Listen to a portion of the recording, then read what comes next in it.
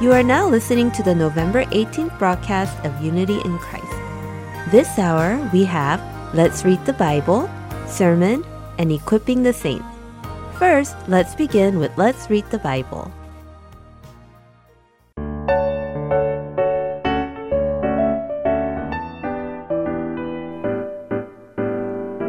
Hello, listeners. We are proceeding with Let's Read the Bible. I'm Nicole. The Bible provides us with many warnings about sexual immorality. Proverbs, in particular, warns us about it frequently. However, most of these warnings are directed towards men. Today, we will read Proverbs chapter 7, where Solomon begins by saying, "My son, keep my words and treasure up my commandments with you."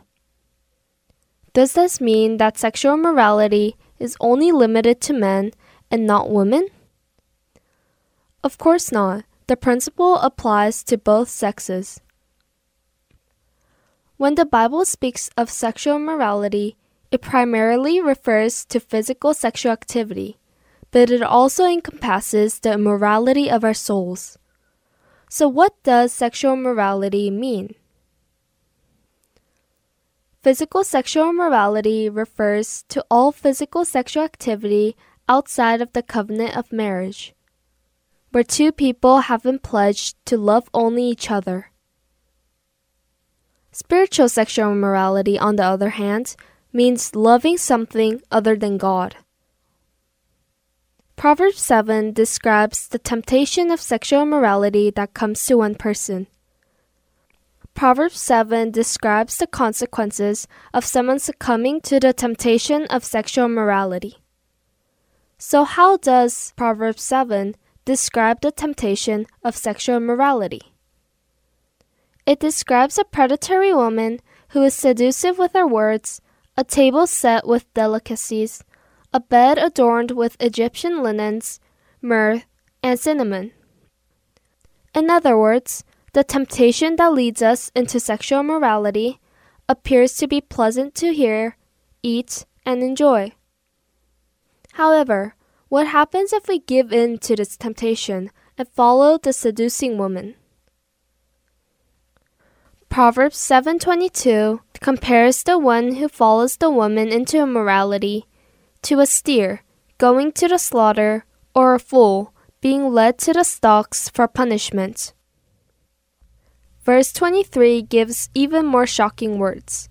For lack of discipline, they will die, led astray by their great folly. Temptations that lead us to destruction appear good, sound good, and feel good. We need to examine where such temptations will lead us.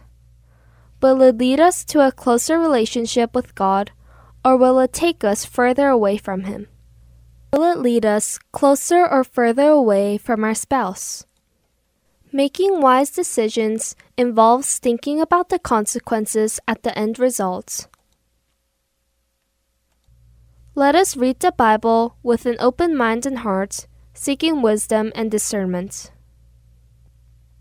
Let us read the Bible, Proverbs chapter 7, 1-27.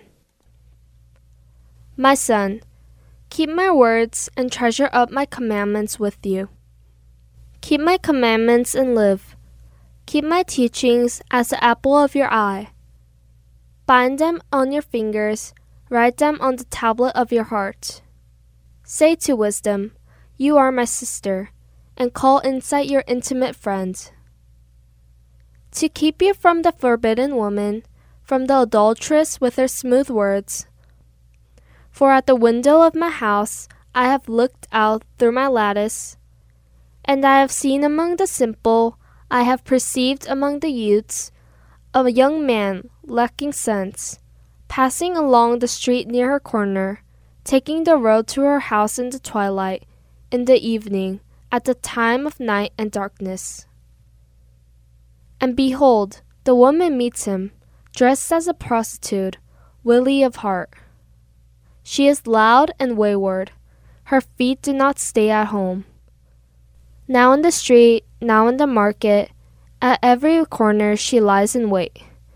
She seizes him and kisses him, With a bold face she says to him, I had to offer sacrifices, and today I have paid my vows. So now I have come out to meet you, to seek you eagerly, and I have found you. I have spread my couch with coverings, colored linens from Egyptian linen. I have perfumed my bed with myrrh, aloes, and cinnamon. Come, let us take our fill of love till morning. Let us delight ourselves with love. For my husband is not at home. He has gone on a long journey. He took a bag of money with him. At full moon he will come home. With much seductive speech she persuades him. With her smooth talk she compels him. All at once he follows her, as an ox goes to the slaughter, or as a stag is caught fast, till an arrow pierces his liver, as a bird rushes into a snare. He does not know that it will cost him his life. And now, O sons, listen to me, and be attentive to the words of my mouth. Let not your heart turn aside to her ways, do not stray into her paths. For many a victim has she laid low, and all her slain are a mighty throng. Her house is the way to Sheol, going down to the chambers of death.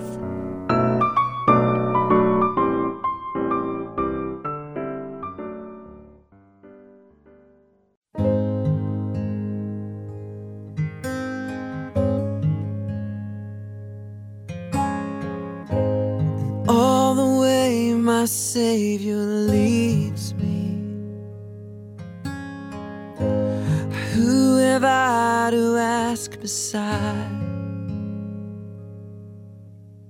How could I doubt His tender mercy? Who through life has been my guide? All the way my Savior leads me, and cheers each winding path I tread, and gives me grace for every trial, feeds me with the living bread. You lead me and keep me from falling. You carry me close to your heart, and surely your goodness and mercy will follow me. All the way my Savior leads me, and all the fullness of His love, all the sureness of His promise, in the triumph of His blood. And when my spirit clothed immortal, wings its flight to realms of day, this is my song through endless ages. Jesus led me all the way. Jesus led me all the way. You lead me, keep me from falling. You carry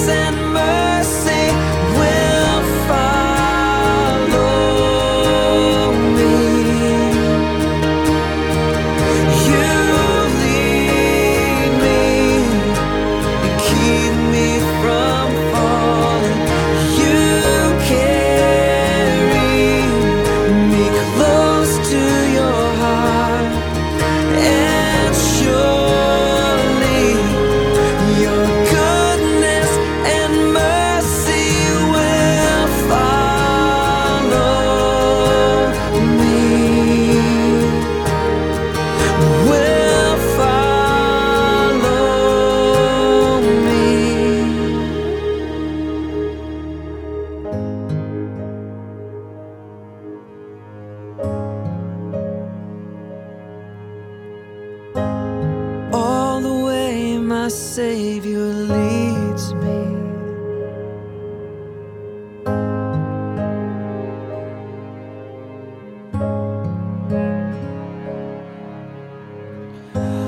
All the way my Savior leads me.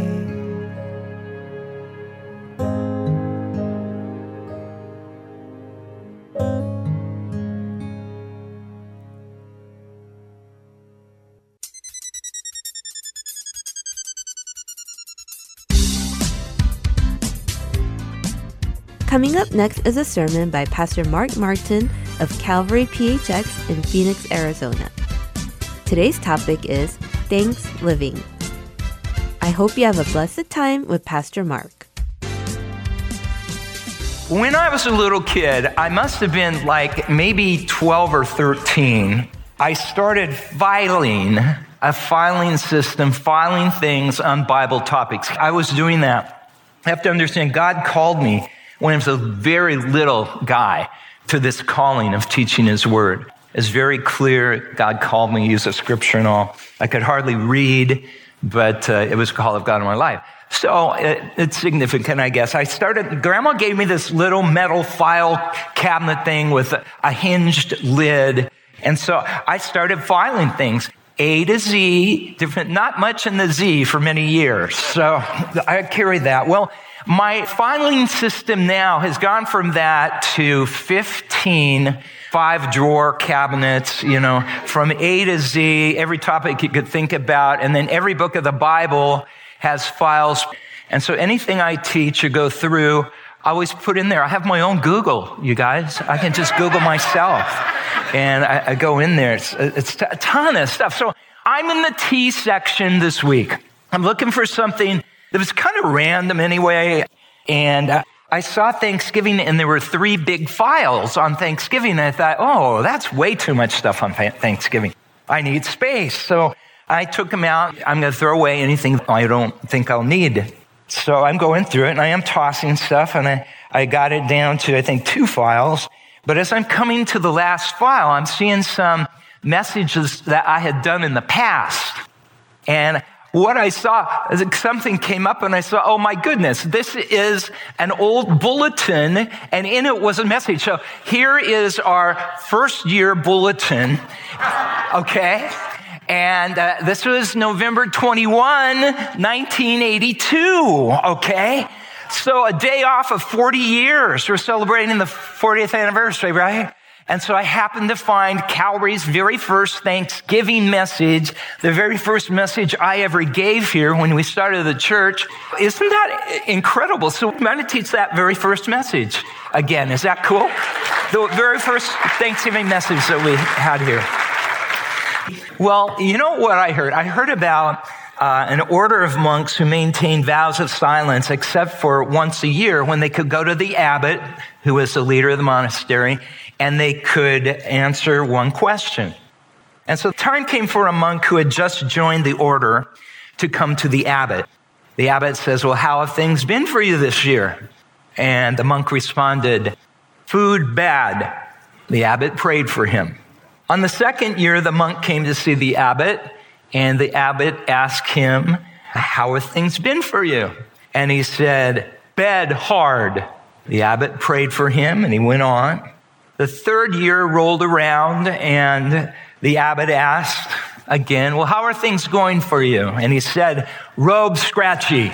On the fourth year, of course, the time came for him to see the abbot, and he was asked, how have you been doing this year? And he said, I quit. And the abbot replied, I'm not surprised, because all you've done since you've gotten here is complain.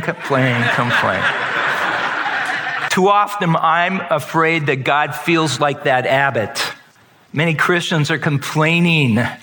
We live defeated, discouraged lives. And rather than dwelling on the blessings that God has given to us, rather than giving thanks for what God has done through a year, we're dominated by the things that bother us. We're not thanksgivers. I read that Thanksgiving relieves stress, anxiety. It's like it changes your chemistry somehow when you're thinking not about everything that's bad, but about the good things that God has given to you. And this may be a no-brainer, but Thanksgiving, first of all, begins by receiving some benefit from somebody, right? And secondly, it is giving thanks to the person for the benefit you have received. And if anybody has received benefits, it's us as believers in Jesus. Amen? Amen. We have received so many benefits. We can give our holy God a honoring, good, full thanksgiving for the salvation we have in Jesus Christ. I want us to remember always there are two great motivators in this world. One is guilt, and the other is grace. We often, I would think, a lot of our existence, we live motivated by guilt. Well, I should, I ought to, I should, I'd better.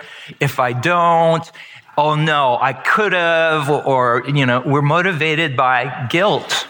And it can get people going. And in churches, in a spiritual place, in an area, guilt works moving people along. Let me tell you, you can guilt God's people into doing a whole lot of things. Into giving, into going, into serving, into all of this stuff. You can guilt trip people. You certainly can. But the other great motivator is grace. Grace may work slower, but it works thoroughly, and it works internally, and it works intensely. Where guilt just gets by. Guilt just does what has to be done. When you're motivated by guilt, you go, okay, I have to do this. I've done it. All right, it's done. Goodbye. But when you're motivated by God's grace, when you're motivated by the fact that God has saved us undeservingly, when you're motivated by that, slowly you begin to see, well, I want to do these things for the Lord. I want to be with God. I want to be with God's people. I want to open the Word of God. I want to serve the Lord. Why? Because I want to serve the Lord. So the grace of God, the cross of Jesus Christ, brings us the grace of Jesus Christ. I was thinking about how important it is for us to understand the cross. In the cross, at the cross, Jesus gave us everything he deserved and took everything that we deserve. He deserved to be right with his Father, to have a heavenly home. He deserved righteousness, joy, peace. We deserve what he accepted on the cross. Punishment, condemnation. He accepted the guilt of the whole world. If I have anything to be thankful for, it's the grace of God and what he's given to me. How about you guys? Think about what God has given to us. Look at 2 Corinthians chapter 9, verse 15. Thanks be to God for his inexpressible gift. Now, I've discovered that one way to read a scripture that might be kind of familiar to me is to read it through and emphasize a different area of the scripture. I want us to emphasize every different word. So let's start with emphasizing thanks. So we're going to read it, thanks be to God. So here we go. Thanks be to God for his inexpressible gift. Now let's read B. Thanks be to God for his inexpressible gift. Now it'll be God. No, it'll be two. Thanks be to God for his inexpressible gift. Then it's God. Thanks be to God for his inexpressible gift. Thanks be to God, what? For his inexpressible gift. Thanks be to God for his inexpressible gift. Thanks be to God for his inexpressible gift. And thanks be to God for his inexpressible gift. Reading it that way, don't you feel different things? Don't you kind of see different things? You look at things a little bit differently, don't you? Than when you just read it one way. Where thanks be to God for, one translation says, for his indescribable gift. Another translation says, thank God for this gift, his gift. No language can praise it enough. If you understand this verse, It's going to make you somebody who is a thanksgiver.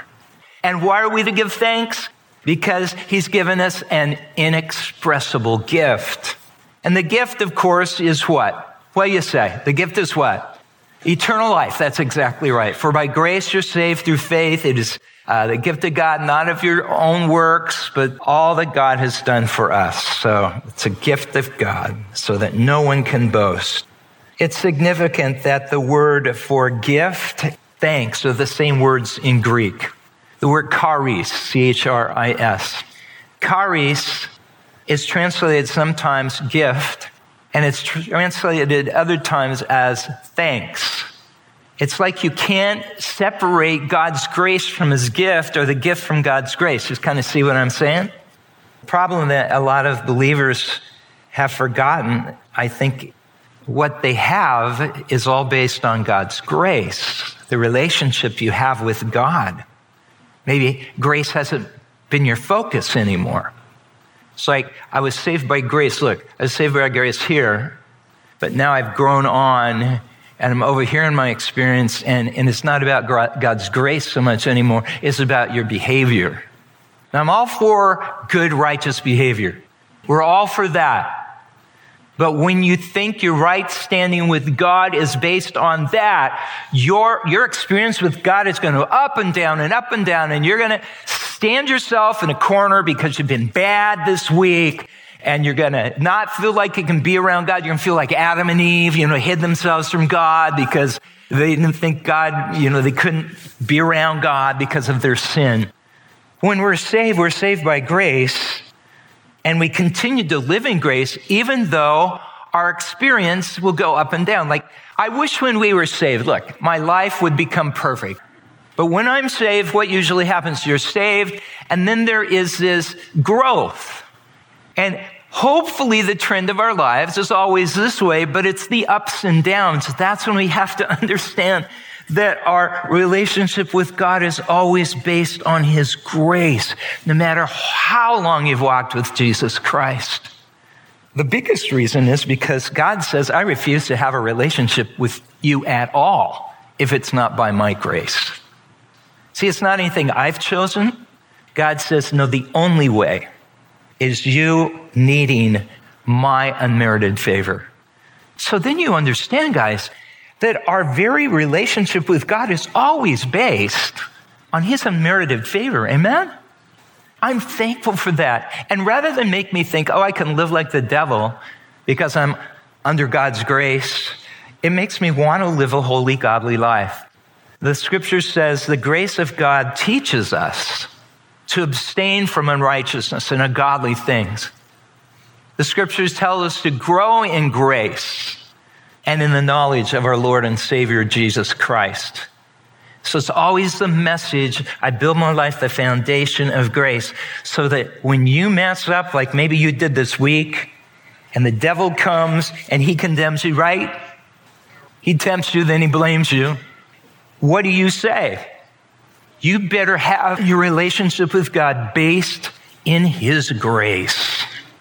Now, I want us to look at another passage, 1 Corinthians chapter 15, verse 57. Another reason to give thanks.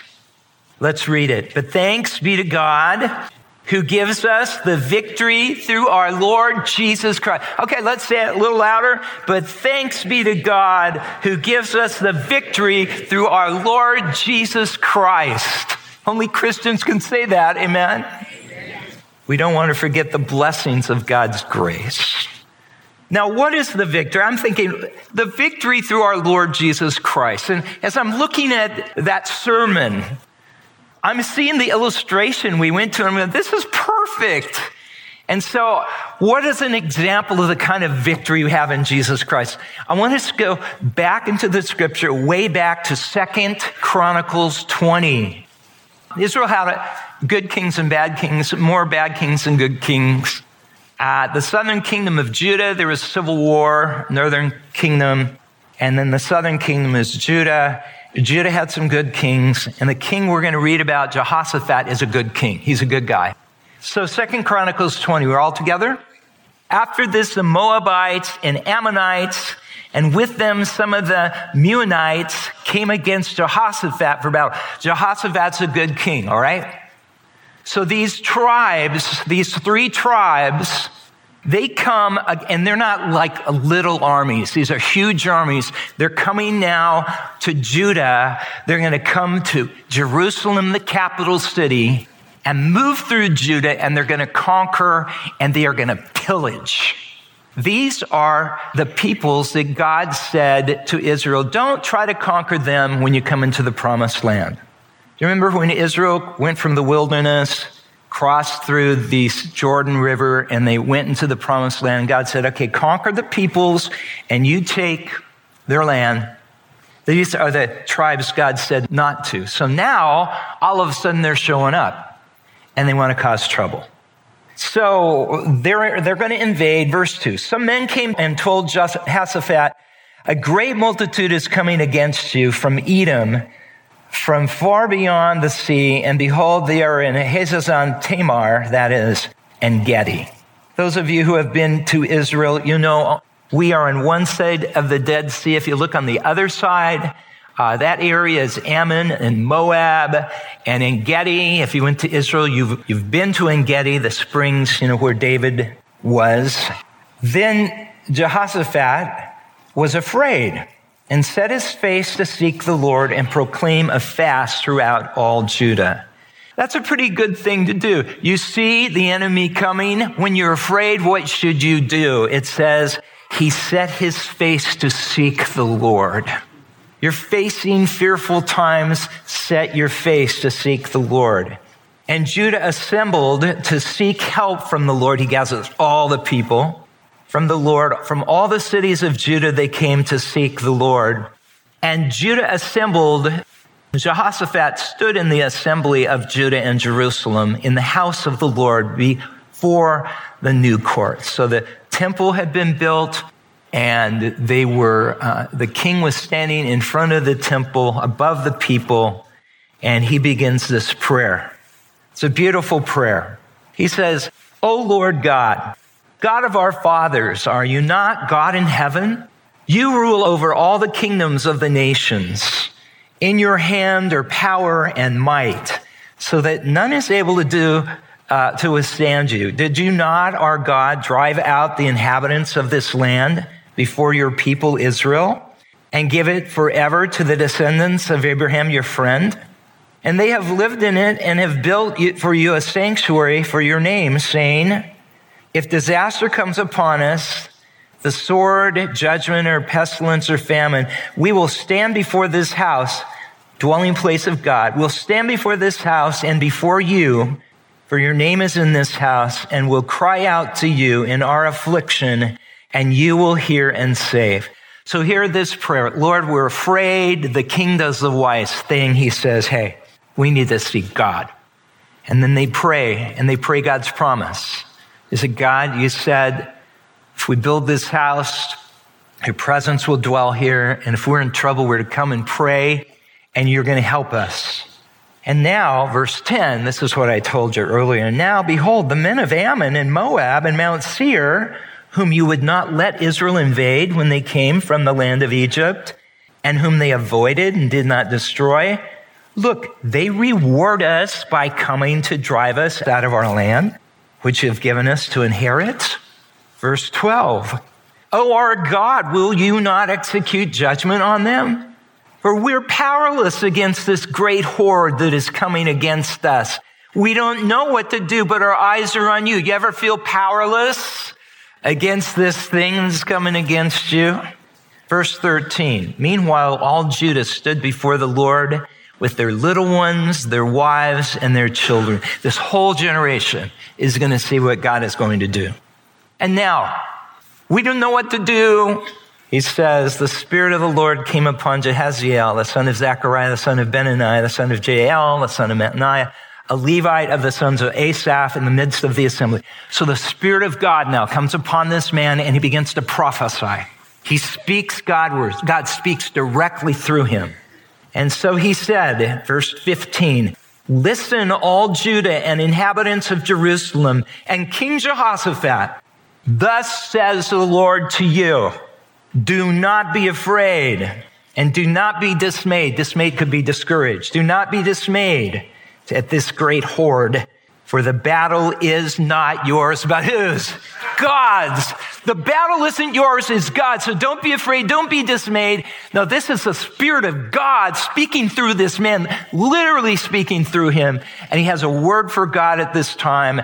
And basically he's saying, don't worry. This is not your battle. This is God's. Basically, you stand aside and you can imagine, God is rolling up his sleeves and he's going to take care of this one. You know what I'm saying?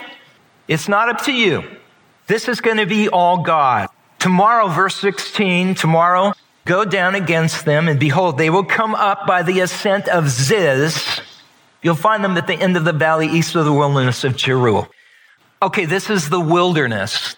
And there was a kind of a valley, we call it a wadi. You know what that is? Kind of a valley that steeply went up, and it was used sometimes as a road to Jerusalem. So he's saying, look, they're gathered down there. So I'm at Jerusalem, all right? They're gathered down here. And he says they're gathering down there and they plan to come up through the desert to Jerusalem.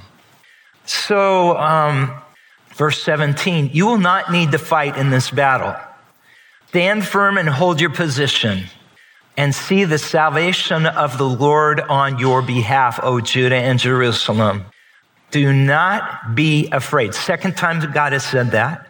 And do not be dismayed. Tomorrow go out against them and the Lord will be with you. Let's just stop and think about this. How many times have we heard the promises of God? We've talked about them a lot where God says, do not be afraid. Remember those times that we've talked about that? And they're almost always accompanied with the words, I will be with you. Remember that? Don't be afraid, for I am with you. Don't be dismayed, for I am your God. I'm with you. I'm with you. And here again, he says, don't be afraid. I will be with you.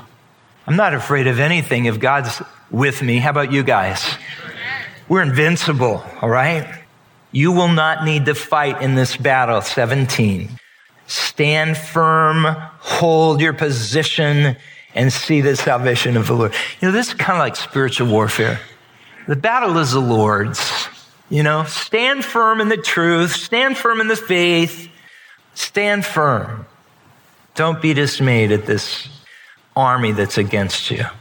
Tomorrow go out against them and the Lord will be with you. Well, I thought we weren't going to fight, so why are we going out tomorrow?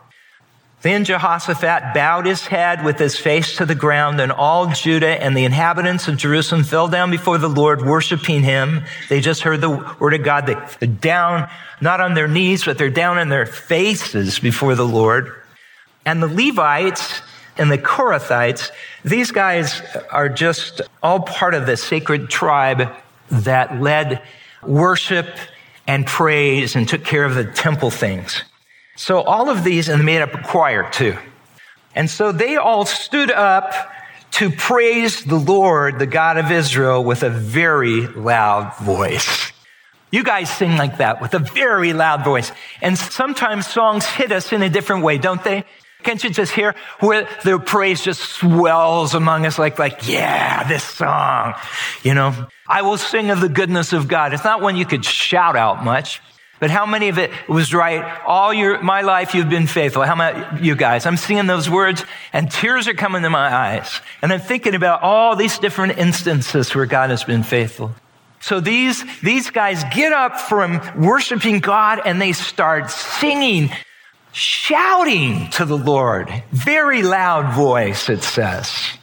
And verse 20, they arose early, Jehoshaphat and the people, they arose early in the morning and they went out to the wilderness of Tekoa. And when they went out, Jehoshaphat stood and he said, hear me, Judah and the inhabitants of Jerusalem. Believe in the Lord your God and you will be established.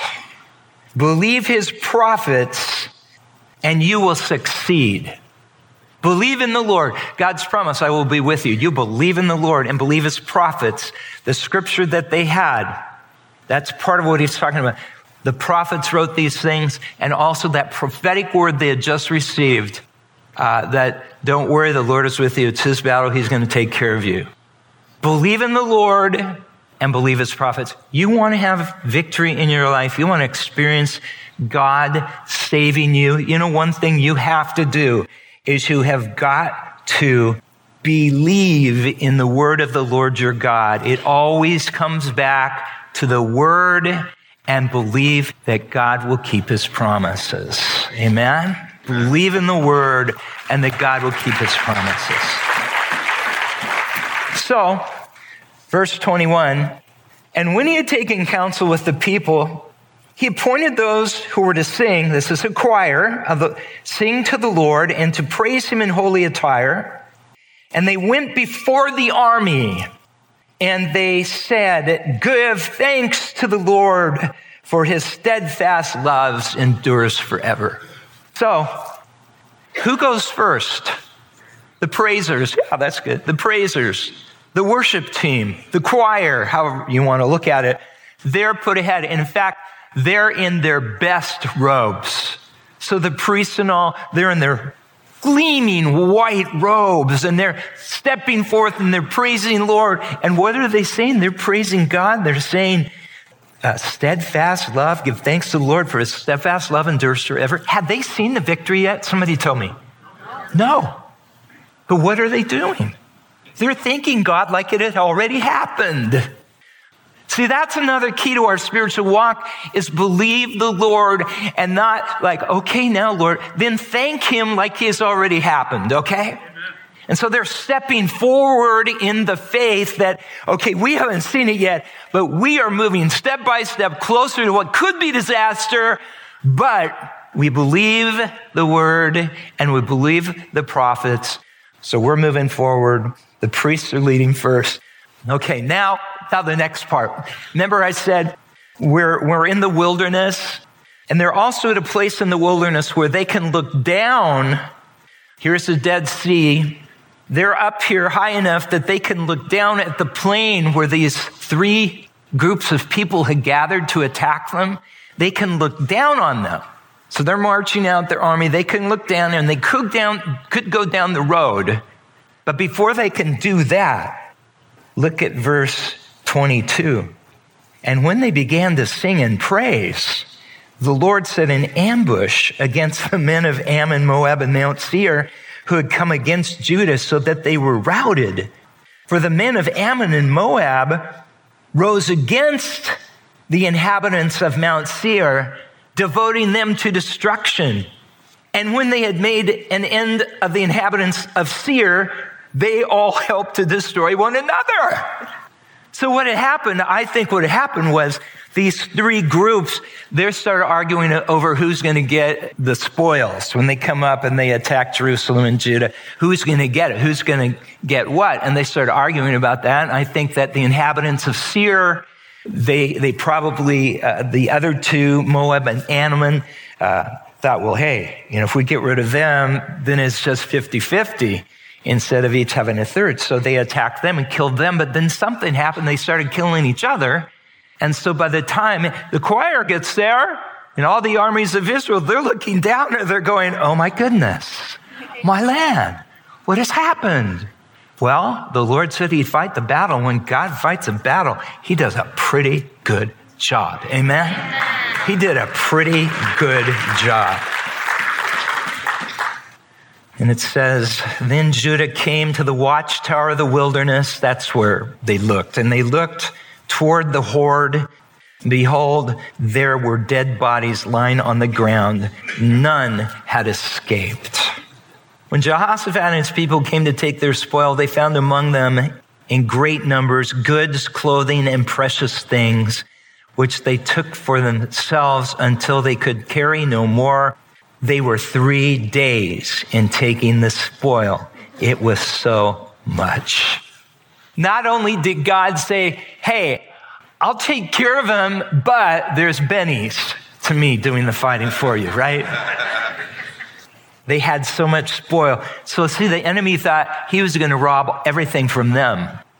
And instead, it was all flipped around, and it ended up that the enemy was defeated, thanks be to God who gives us the victory through our Lord Jesus Christ. They were defeated, and Israel was given the spoil. They were given, thanks be to God, for his indescribable gift. Amen?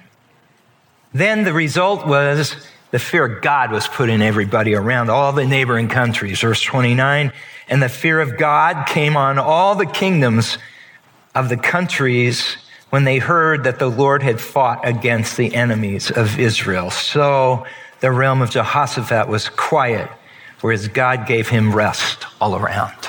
I want to go back and point out a couple of things. One thing is that when you are in the midst of seeing a battle coming, you may feel like verse 12.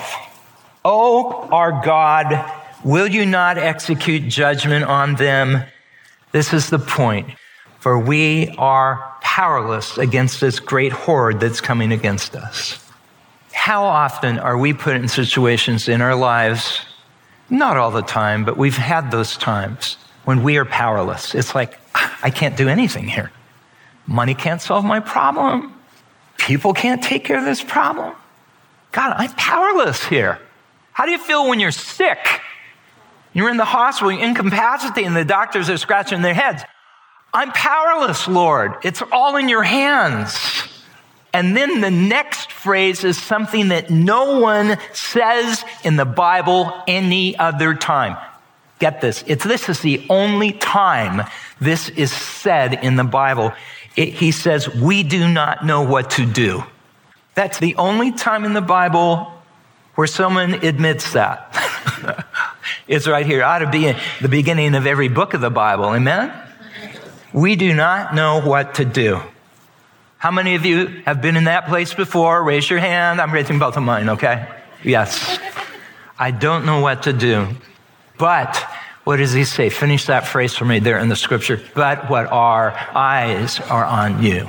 Our eyes are on you. I don't know what to do, God, but I'm going to watch you. I'm going to look at what you want me to do. The littlest thing, the slightest thing, whatever you might want me to do, I'm going to be directed by you. My eyes are on you. See, the Lord doesn't always direct us in huge ways. It just might be a little way. He might just look at us. Our eyes are on you. And the Lord just goes like this. Hey, just a little. And we move a little bit, and that's everything. I'm not powerless anymore. Even when I feel powerless, who is with me? God is with me. So do not fear, for I'm with you. The Lord will fight our battles. Yes, we have to stand firm.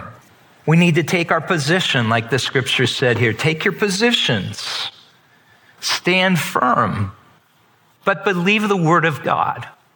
Believe his prophets. Believe his testimonies. Believe his promises. And victory is on the way. They thanked the Lord before they saw the victory. To have an attitude of thanksgiving when people may say, why are you so thankful right now?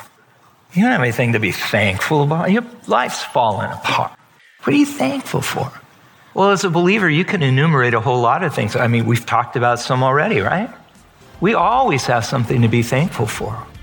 Give thanks to the Lord, for his steadfast love endures forever.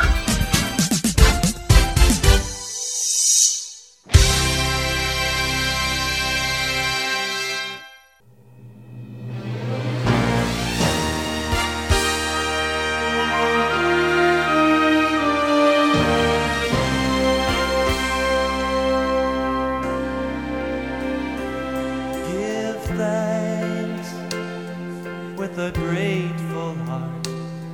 Give thanks to the Holy One. Give thanks because he's given Jesus Christ, his Son. Give thanks with a grateful heart. Give thanks to the Holy One. Give thanks because he's given Jesus Christ, his Son.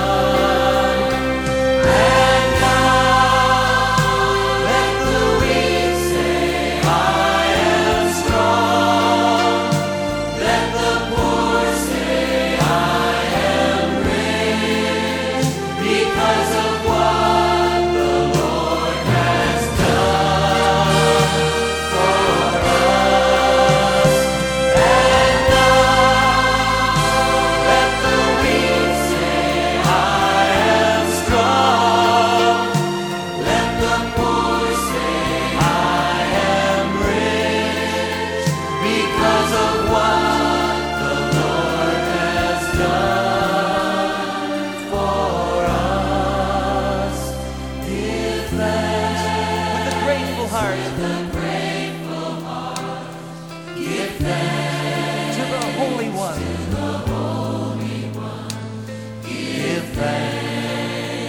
because he's given Jesus Christ, his Son. Give thanks with a grateful heart. Give thanks to the Holy One. Give thanks because he's given Jesus Christ, his Son. And now let the weak say, I am strong. Let the poor say, I am rich, because of what the Lord has done for us. And now let the weak say, I am strong. Let the poor say, I am rich, because of what the Lord has done for us. Give thanks. We give thanks to the Lord.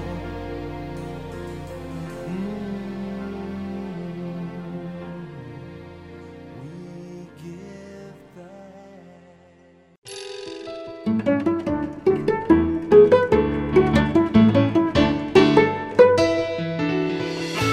Like the voice of one crying in the wilderness makes straight the way of the Lord, Heart and Soul Gospel Ministries is looking for those who will partner with us in this ministry of making a path straight for the Lord directly to the hearts of listeners.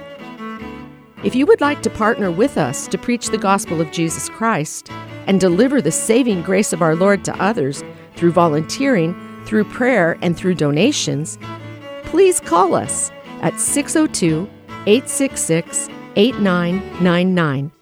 That's 602-866-8999.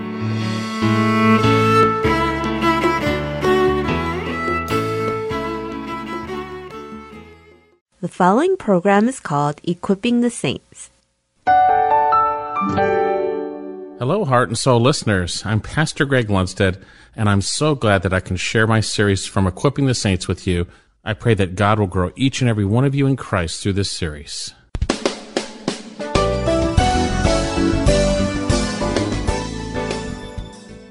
Well, we've been studying the book of 2 Thessalonians, and in chapter 2, we've come to that portion which speaks about the day of the Lord and how it can't happen unless the apostasy comes first and the man of lawlessness is revealed.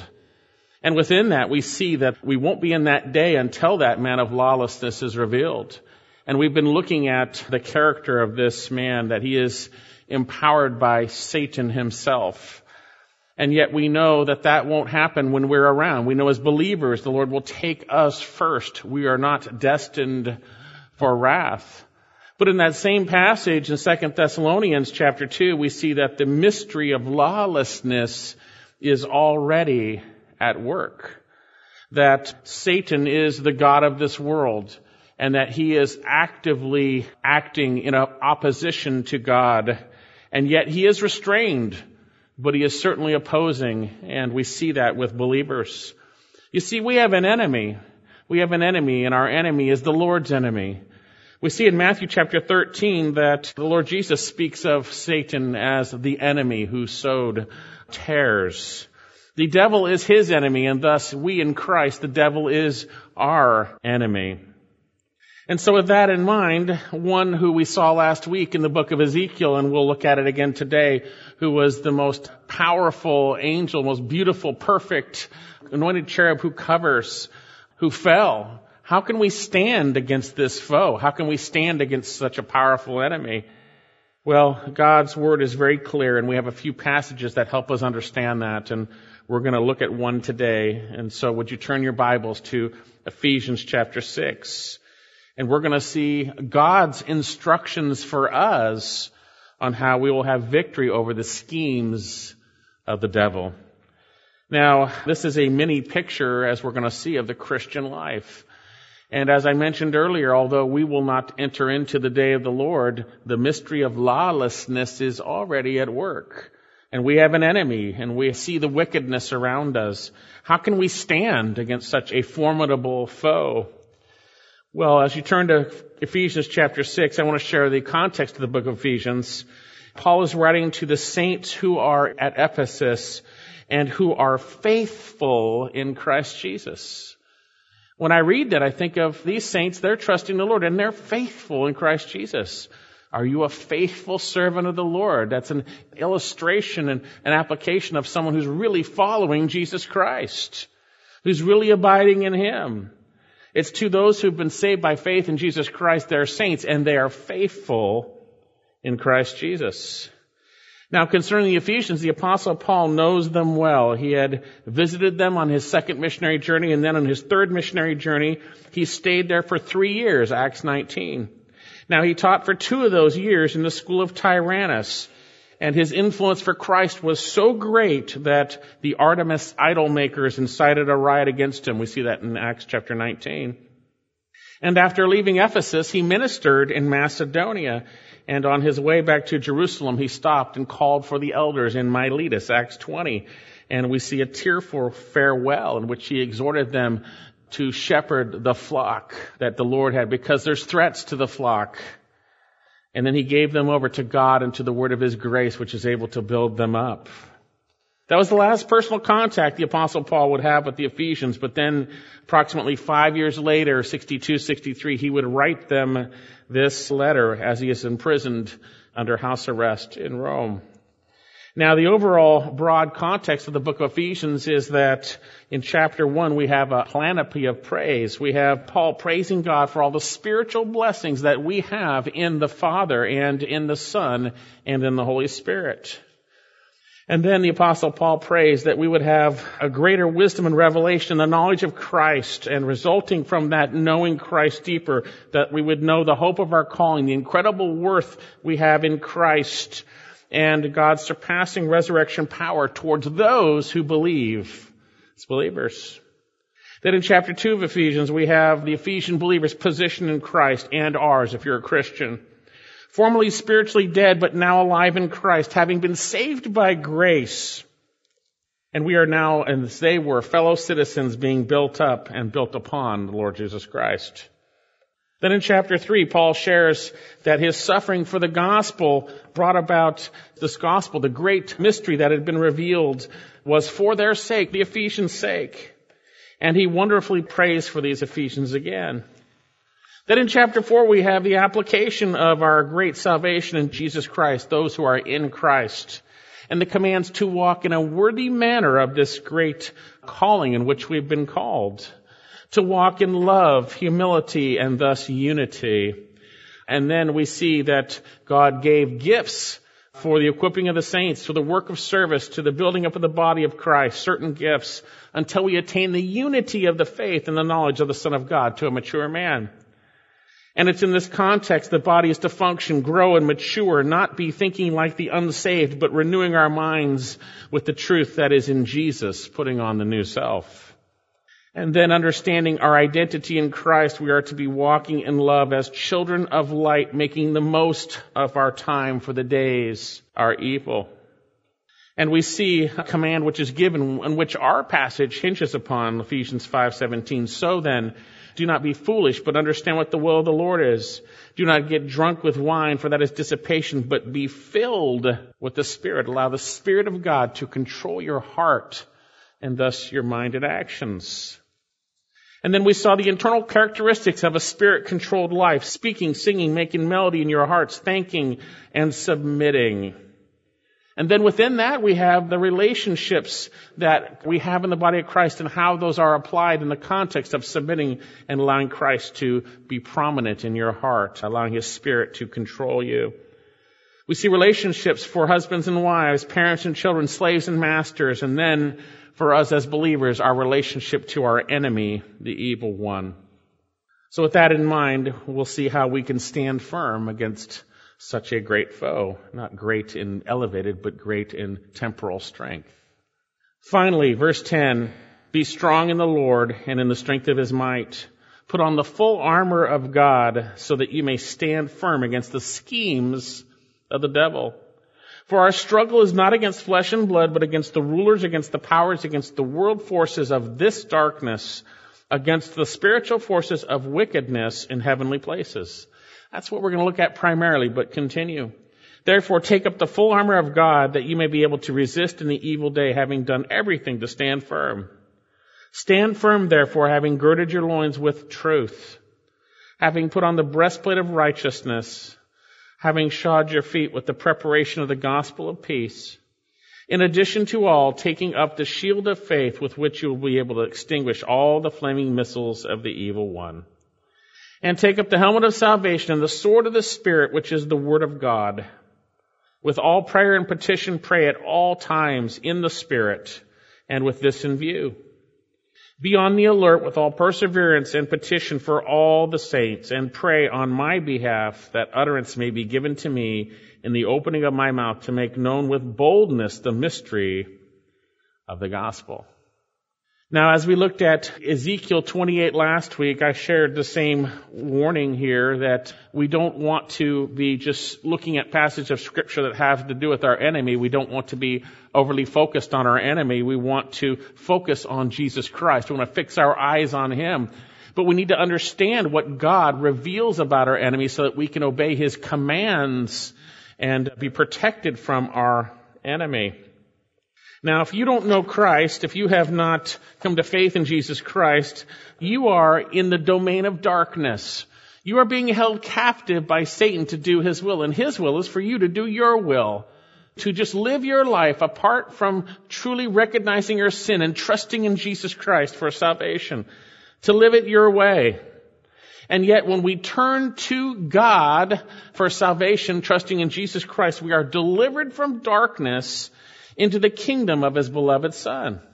We're delivered from the dominion of darkness to light, from the dominion of Satan to God, as Paul would share in Acts chapter 26. And if you are the Lord's child, then Satan can't touch you apart from what God allows. But yet we're going to see that when we sin, we put ourselves in a vulnerable situation with our enemy. But Satan needs permission. You might remember from Luke chapter 22 that Jesus informed Peter, Satan has demanded permission to sift you like wheat. But I have prayed for you that your faith may not fail. And when you turn, strengthen your brothers. We know from the book of Job that Satan needed permission to mess with Job, and God gave it to him. And he did mess with Job pretty significantly, as we're going to see. We're going to see that Satan even had power when we get to 2 Thessalonians to do some miraculous things as he brought the wind and stuff against Job's family and killed them, if you remember that. The reality is we have a formidable foe, but yet greater is He who is in you than he who is in the world. Now, we need to remember that this passage is on the heels of what I shared earlier, that we are not to be drunk with wine, but filled with the Spirit. We're to be controlled by the Spirit of God. You can't do anything that we're going to look at today if you're not yielding your heart to the Lord, allowing His Word to renew your mind. And so how can we have victory against our spiritual enemy? How can that be? Notice first of all, in verse 10, he says, finally, be strong in the Lord and in the strength of His might. Put on the full armor of God. These are commands from God to us. Two commands, two imperative commands. Be strong in the Lord and the strength of His might, and put on the full armor of God. We as believers, those who name the name of Christ, those who are in Christ, are commanded to do this. We're commanded to do this. We're to be strong in the Lord, and we're to put on the full armor of God. Now, these two commands we're going to look at more closely in a minute, but go down to the reason in number 3 in your outlines. I want to look at that first. Why should we obey? We actually don't need to know why. God doesn't have to tell us why we need to do things. You know, He shares in His Word many commands, and oftentimes He doesn't tell us why, and we need to take it on His character and His goodness and His kindness and His love, that it's good for us and it's right for us to obey His commands. But yet, there are times in which He gives us the reason why we should do what He is commanding us to do, and He does that here. Notice we have this, finally be strong in the Lord and the strength of his might, put on the full armor. But why? Well, we have an enemy. We have a powerful foe, a deceitful, scheming tempter. We are in a battle that started when we believed, and it will not end until we die or Christ comes to take us and deliver us from the wrath to come. Notice he says here, we are to do this so that you may be able to stand firm against the schemes of the devil. Middle of verse 11, that you may be able to stand firm against the schemes of the devil. The term be able speaks of given the power to do something, the ability to do something, so that we would be able to do so, that we would be able to be strengthened and thus stand firm against the schemes. The term stand firm is used quite a bit in our passage. Notice in verse 11, put on the full armor of God that you may be able to, as I just read, stand firm against the schemes of the devil. Verse 13, therefore take up the full armor of God that you may be able to resist in the evil day, having done everything to stand firm. Verse 14, stand firm therefore, having girded your loins with truth, and having put on the breastplate of righteousness. Now, although we are in a spiritual war, and when you think of war, you think of those who are on the offensive usually win, but here we are on the defense, as we will say. We are not on the offense. We are to stand our ground, as we will say, in Christ. We are not to seek out and battle with Satan and his minions. We are commanded to stand firm, and that term in a military context spoke of holding a critical position in a battlefield. Stand firm. Now, what are we to stand firm against? Notice this, end of verse 11. The schemes of the devil. The schemes. It is his schemes that we are to stand firm against. It is what he is doing and trying to do to us that we are to stand against, as we will say. We are to stand, literally it says, to stand towards the schemes of the devil. We're to address them in a sense firmly in the context of the commands in which God has given, to be strengthened and to put on the full armor that we would be able to stand. So we don't just go out and stand against the schemes of the devil. We need to do something that we would be able to thus stand against the schemes of the devil and not fall because of his schemes taking root in our lives because we did not abide and trust in Christ and put on the full armor. So we're to stand firm against his schemes. Now, although Satan is a defeated foe, he is actively scheming against the people of God. And this term schemes in Greek, methodia, speaks of his method or procedures, the way he does things, and he does them the same, as we're going to say.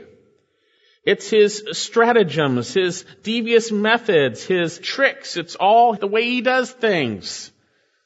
And we need to obey those commands, which we'll look at again when we finish up here, so that we could stand firm against his schemes. Well, what are his schemes? What are the things that we would stand firm against? What does God say in his word? What does he share for us? Well, to understand his schemes, we need to understand what God says about him and his methods. We saw this last week, so let's just review this. Turn to Ezekiel chapter 28. Ezekiel 28, where we see Lucifer's life story. And you might remember we saw his sinless beginning. Verse 11, and the word of the Lord came to me, saying, Son of man, take up the lamentation against the king of Tyre, and say to him, Thus says the Lord God. And remember, it goes beyond the king of Tyre to the power behind him. You had the seal of perfection, full of wisdom and perfect in beauty. You were in Eden, the very garden of God. Every precious stone was your covering, the ruby, the topaz, the diamond, the beryl, the onyx, the jasper, the lapis lazuli, the turquoise, the emerald, and the gold, the workmanship and settings of your sockets, that's timbrels and pipes, was in you on the day you were created. They were prepared. Sinless beginning. He was created perfect in beauty and wisdom. He was in Eden. He was covered with jewels reflecting God's glory. He was Lucifer, the light bearer. He was created to praise God in song. And then we saw his privileges. Verse 14, you were the anointed cherub who covers. I placed you there. You were on the holy mountain of God. You walked amidst the stones of fire. He was the special cherub. That's an angel who covers. He was on God's holy mountain. He seems to have had the grandest of privileges. And then we see, although he was created perfect and blameless, he fell because of his great pride. And he sinned against the living God and was cast out of heaven for all to be appalled at him who know him. Ezekiel 28, verse 15, you were blameless in all your ways from the day you were created until unrighteousness was found in you. By the abundance of your trade, you were internally filled with violence, and you sinned. Therefore I have cast you as profane from the mountain of God, and I have destroyed you, O covering cherub, from the midst of the stones of fire. Your heart was lifted up because of your beauty. You corrupted your wisdom by reason of your splendor. I cast you to the ground. I put you before kings that they may see you. By the multitude of your iniquities and the unrighteousness of your trade, you profaned or polluted your sanctuaries. Therefore I have brought fire from the midst of you. It has consumed you, and I have turned you to ashes on the earth. In the eyes of all who see you, all who know you among the peoples are appalled at you. You have become terrified, and you will be no more. We know from the book of Isaiah, chapter 14, that he has fallen. How you have fallen, verse 12, from heaven, O star of the morning, son of the dawn. You have been cut down to the earth. You have weakened the nations. But you said in your heart, I will ascend to heaven. I'll raise my throne above the stars of God. I will sit in the mount of the assembly, the recesses of the north. I will ascend above the heights of the clouds. I will make myself like the Most High. That's Isaiah. Speaking of Lucifer. Nevertheless, you will be thrown down to Sheol, to the recesses of the pit. We see in Revelation chapter 12, verse 4, that Satan took a third of the angels when he was cast out of heaven. Now we know he has access. He appears up and down, but he will eventually be thrown out for good, the end of Revelation chapter 12. So then we have the most beautiful, wise, powerful angel having fallen, who now continually schemes against the people of God. If you are a believer, in some manner or fashion, Satan, through his minions, or himself, however it is, we don't know if he directly to any of us, but we know we are tempted by him. We see it in Scripture. We see that he schemes against us. And we are not to be ignorant of his schemes. The Apostle Paul said that in 2 Corinthians 2:11. We are not ignorant of his schemes. It's not that we don't know about how he functions. But yet we can, on a practical basis, forget. And we need to be reminded, so that we would stand firm in the Lord, so that we would put on the full armor of God, that we would be able to stand against those schemes. Well, what are his schemes? Again, his names actually give us a clue. Revelation chapter 20, verse 1, I'll read this to you. And I saw an angel coming down from heaven, having the key to the abyss, a great chain in his hand, and he laid hold of the dragon, the serpent of old, who is the devil and Satan, and bound him for 1,000 years.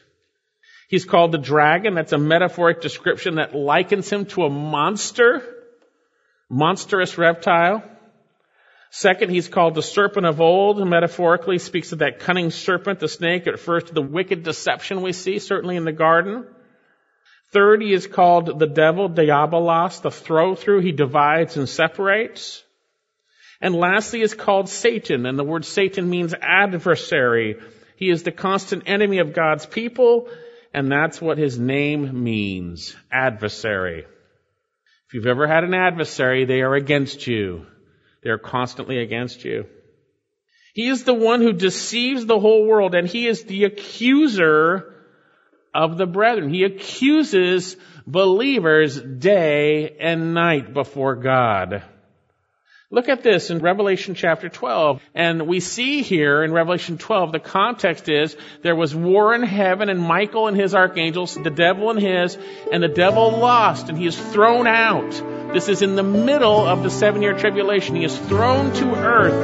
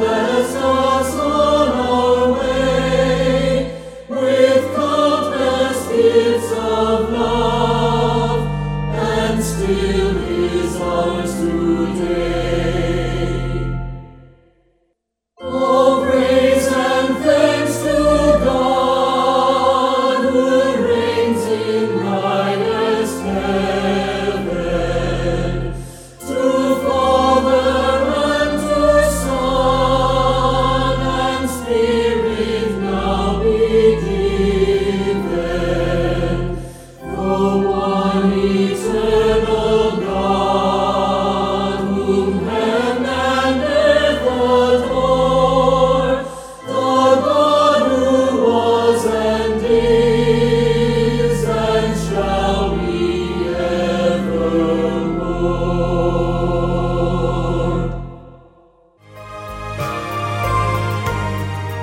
We are now ending our Unity in Christ broadcast. Thank you for listening, and I look forward to being with you again next week.